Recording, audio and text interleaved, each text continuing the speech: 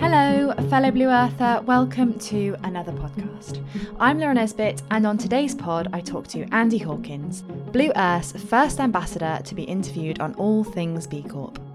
Andy talks about the history of B Corp and why it's important for businesses in today's climate to get certified and what this process involves. Andy links his blue thread to the purpose of his work with Be Local, run by B Corp, which involves meetups with other like-minded people and organisations. Hi Andy, it's lovely to have you on the pod today. Thanks, Laura. It's great to be here. You are our first Blue Earth ambassador. Wow. In at the beginning. It sounds great. You know, it's really lovely to be here. You know, I was at Blue Earth last year and was frankly blown away by the whole summit. It was especially after COVID, you know, an immense event. I know that the attendees were much higher than you'd originally anticipated, and the vibe was really positive. So it was great to be back here and speak to you on the podcast. Are you doing a talk for us this year? I am doing another B Corp intro talk. Want to know more about B Corp? Yeah. So I would love to know more about B Corp. How did it start? And why is it so important for business to want to be involved with it? Yeah, B Corp's actually got an interesting history. So there were three Americans that were running a basketball boot company, let's say a little bit like Nike or someone like that. And they were doing really well in the market and had set the company up to be really ethical and environmentally friendly and socially positive. And it went really well, and they then sold that business off and were dismayed to see that the new shareholders dismantled all of those ethics and cranked the thing for max profit. So they were licking their wounds over what they had happened to their precious baby of a company and said, well, we don't want that to happen again.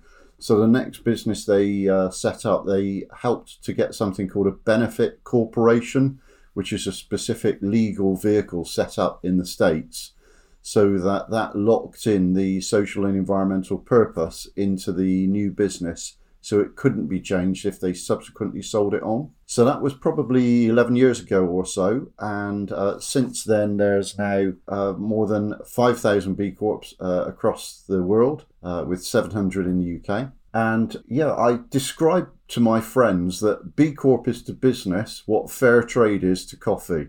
If they've never really heard of B Corp, they'll almost certainly have heard of fair trade, and they understand that, that means if I see the B Corp badge, that means that that's a safe purchase or a safe business transaction with an ethical company. So that's a great way to describe it.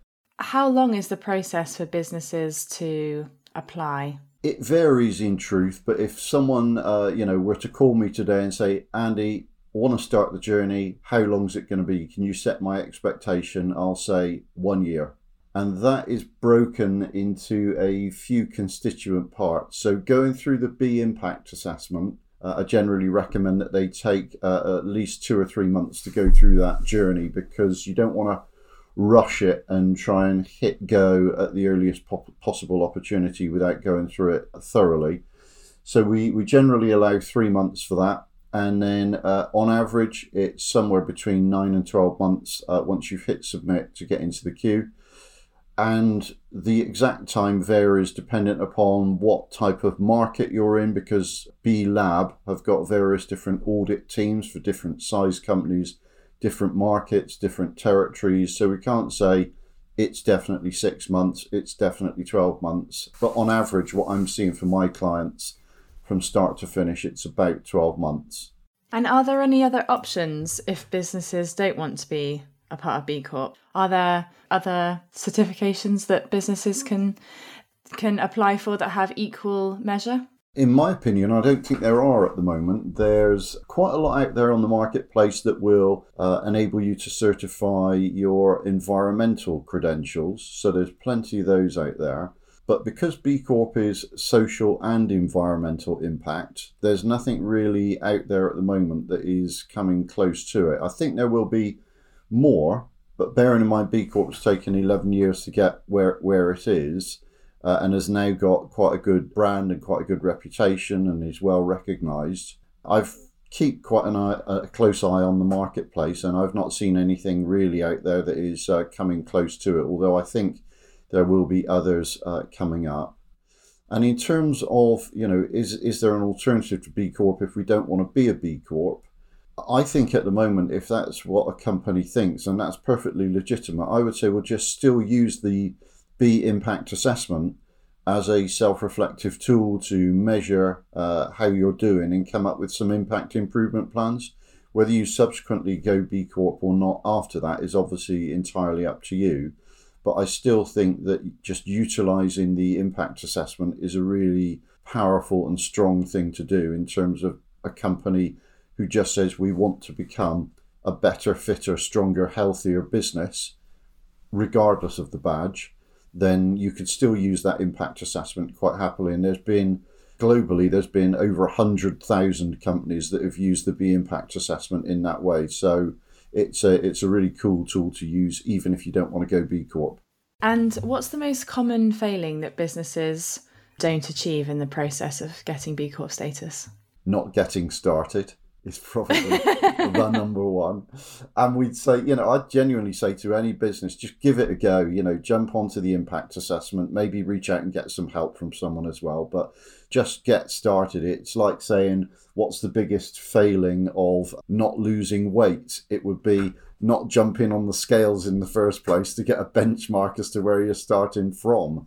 And I think going through the B impact assessment and actually making a start, even if you don't end up scoring a particularly good score in that first instance, it will give you some really good guidance as to where you're missing out, where some of your challenges might be, and just highlight some insights that you might not have spotted before. So I literally think it's getting started. The other thing that I'd say, over the last 20 months, I've probably helped now north of 130 businesses. So it's been quite a good amount of companies to get some eyes on where they're at and what they're doing. And at the moment, the majority of companies that are going through the B impact assessment or wanting to go B Corp are still what I would describe as the early adopters. They're the pioneers. They're the companies that really take their impact and purpose quite seriously. So most of them are, if you like, you're preaching to the choir in terms of those companies that are having a go. So you'd expect them to be pretty good. But there are some things that a lot of companies have not thought about before. So many of the companies are relatively new startups. I think something like 70% of businesses that are B Corp are sub £1 million in turnover. So lots of small businesses. And for a lot of them, they've not really thought about some of their HR processes and policies, what they can do environmentally, because they're a small business. They assume that there's not a lot that they can do. And, we're small. What difference can we possibly make? So going through the impact assessment, I think really helps give them some insights as to what they're doing, helps them to identify some risks that might be out there in the business that might be blind spots for them, and helps just surface those so that they can mitigate and manage those risks. But just getting started would be the short answer to that question. And how does your work with B Corp cross over into your personal life? I would say that I've always been quite a purposeful and I would hope somewhat ethical person anyway. So B Corp matches my values and what I want to do. And when I first discovered B Corp, which was only a couple of years ago, in 2020, as I was reading all about it and listening to what other companies had done, I just found myself nodding along constantly that I agree with that. I agree with that. That's a great thing. More companies should be doing that. So I think it really kind of just resonated and landed with me as an individual. But I've always, been a big advocate for fair trade. The global justice movement, all of those sorts of things are something that's been a part of my life for many years. What would you say your best blue or green space is to hang out on the weekends to chill out and recharge? That is a good question. So I do love the sea. For several years we lived down in Plymouth and had an apartment that overlooked Plymouth Sound, and just seeing the sea just does something within your soul. It does something to your heart that is difficult to quantify, but it just helps your whole mental health and well-being, and it just lifts your spirits in an incredible way. So I would have to say, the sea. Now I'm living in Bristol. We don't have quite so many local options. So I do love getting out and about into some of the local walks, and I always really enjoy the Downs, which is a huge, big green space in Bristol. So that's my kind of go-to place. I love National Trust gardens, and I love, being out and seeing flowers and nature and all of that kind of thing. I definitely think there is something in the organised beauty of National Trust gardens that makes you feel quite tranquil. Yeah, definitely. We've been, because we moved into the new house a year ago, we've spent a year getting our new little canvas of a garden painted on. So it's now looking very pretty and up together. So, I'm not saying it's a contender for Chelsea quite yet, but we're pretty happy with it. We've got to start somewhere. Exactly right. So I would be interested to hear what your thoughts are on COP. Did you attend? Did you think that it had as much impact as you thought it would? I didn't attend in person purposefully. I wanted to just join virtually, so I joined quite a lot of the virtual sessions. I think it's great. I think more of that is needed. There's a UN climate change conference going on in Bonn today with a whole bunch of the world leaders on climate, including John Kerry, that is going to be speaking there. But in truth, I came away deeply, deeply disappointed in the lack of action that I saw. So I think there was a lot of talk, there was a lot of positioning, there was a lot of discussion that went on. But in terms of concrete action, this is what we're going to do. These are some legislative things that we're going to pass. I genuinely was deeply disappointed with the outcome. I'm quite shocked that you said that, just because I'm not somebody who has the knowledge that you have in terms of things that are happening in the world. But I watched COP from the TV, and I guess from that perspective, it kind of highlighted how much work we've still got to do. But actually, for the first time for me, COP was a realization of how urgent everything is. So I guess from my perspective, I thought from a very distant perspective, I thought, okay, it's great to see that, things are shifting in the right direction, but clearly they're not shifting fast enough, in your opinion.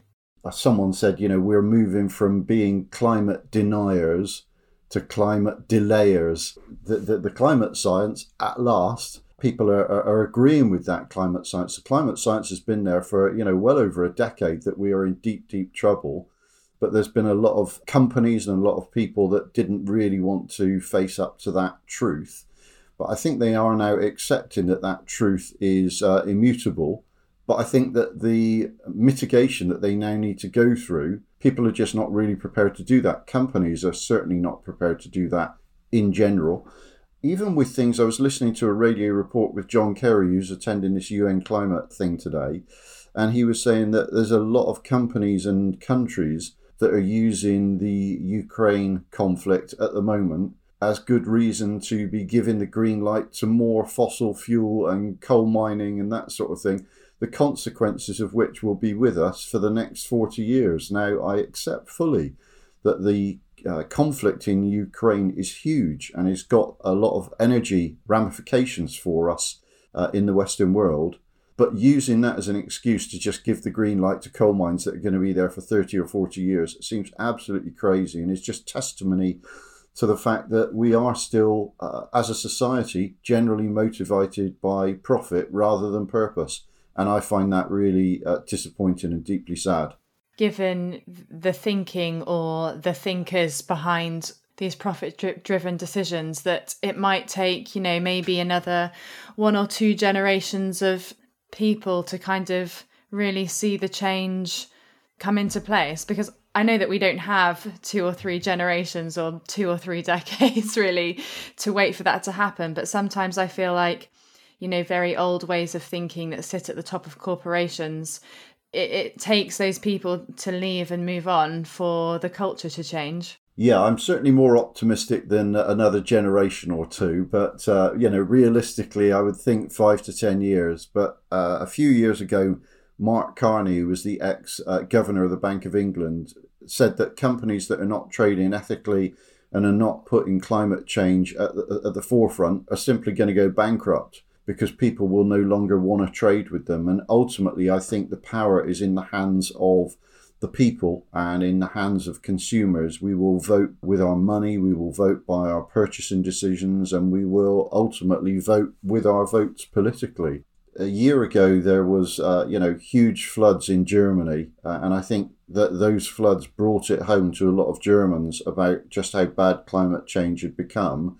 And as a result, the Green Party in Germany picked up huge amounts of votes. Now, I'm not saying we need a cataclysmic climate event to happen in the UK for that to happen. But I do think, talking to a lot of friends and family, that they are waking up to the fact that organisations and political parties do need to be stepping up and not just talking about it. They've been talking about it for generations, but actually taking action, putting legislation into place, be it, carbon tax, green tax, or anything of that nature.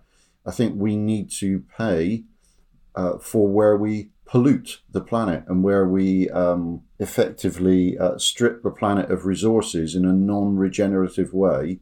We as consumers ultimately need to pay for that. It's down to us. And yes, it means the end of fast fashion and all those kinds of things. Well, hurrah for that, frankly, if it means that, that's gonna save the planet. And, I can only buy 2 shirts a year instead of 5 shirts a year. What's the problem with that? That's absolutely fine by me. When you were talking about regenerative leadership, I can imagine that's going to be quite a powerful thing in the next 10 years. So if somebody wanted to learn more about that, are there good sources of information other than attending Blue Earth Summit that people could tap into? Yeah, I think one of the nice things is there literally is huge amounts of information around that is out there now that talks about regenerative leadership. So there's some great books. There's a book by Paul Polman, who's the ex-chair of Unilever. He's written some great books about it. I also like Paul Hargreaves' books. He runs Cotswold Fair, a B Corp, no great surprise. But Paul has written some really good books about how to care for your workforce and do business in a regenerative way. So there's definitely a lot of information that is out there, lots of podcasts and YouTube. So the problem now is almost that we're awash with information. And again, I think, how do we translate that information into solid action? I think that's the challenge. It's almost too much information. And again, coming back to our first couple of things that we talked about, that is where I think, from a business perspective, having a go at the B impact assessment is a really cool way to just start understanding some of the issues and challenges around our business and then taking appropriate action, rather than spending hours and hours and hours watching YouTube videos and reading endless white papers about different things. I think we do need to be informed, but I think a tool like the B impact assessment is just a brilliant way to jump in and get started. And once you've got started, I think a whole load of other things then open up and the actions just start to cascade and domino effect on. And once you've made that start, you realize how far off the pace you are, and you then become more informed and more motivated to go as far as you can, as quickly as you can. So I think that there are lots of sources of information, but I wouldn't encourage anyone to procrastinate by wanting to read up hundreds of different things. Kind of just get going, really, would be my shout. So with the logistics of the assessment, for anybody that's listening, is it downloadable or is it kind of a form that you fill out online? How long would it take? Is it lots of writing or is it tick boxes? Because as soon as somebody says assessment to me, my brain just kind of shuts off. Yeah, mine too, Laura. So it's a free-to-use web-based tool. So anyone can go on and sign up and get an account on beimpactassessment.net. So that's a free-to-use. Anyone can do that. I would say that of all of my clients, if I club them all together, it would be fair to say that the questionnaire, depending on the size and scope of your business and what marketplace you're in, whether you're a retailer, whether you're a manufacturer, whether you're involved in agriculture, that will impact the set of questions that you get. But on average, there's between 150 and 200 questions, something of that nature. And having helped so many businesses, I reckon a third of those questions, everyone knows the answer to. No problem. I know the answer to that. Another third, people will look at those and say, I think I know the answer, but I'm feeling a bit 50-50 on that. And the final third are, what does that mean? How would that apply to me? I really need to talk to somebody about that. But it's interesting that it's the same thirds. So, everyone knows that set of questions. Everyone's 50-50 on that set. And everyone's kind of not quite sure about those. Please, can someone help me? So that's been an interesting thing to see.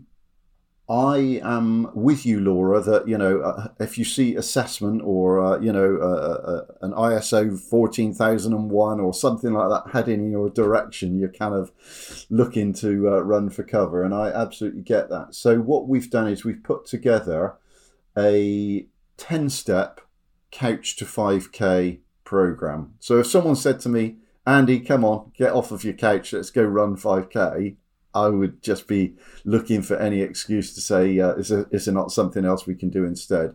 And I think people have got a very similar view to this. They've maybe listened to or talked to other people who've gone through B Corp and they've said, wow, it's really difficult. It's taken us a year or two, loads of resource, loads of effort. And it is something that is absolutely purposeful.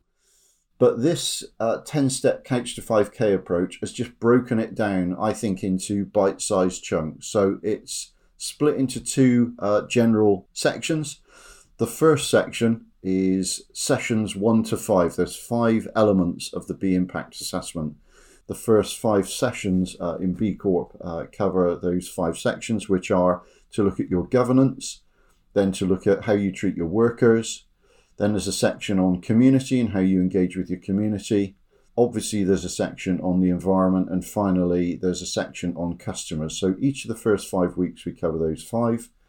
At the end of the 5 weeks, we'll download a scorecard, see where we're doing, and produce a RAG report, a red, amber, green report that highlights where you've done well, where you are totally off the pace and have scored 0, and where you're somewhere in between scoring an amber.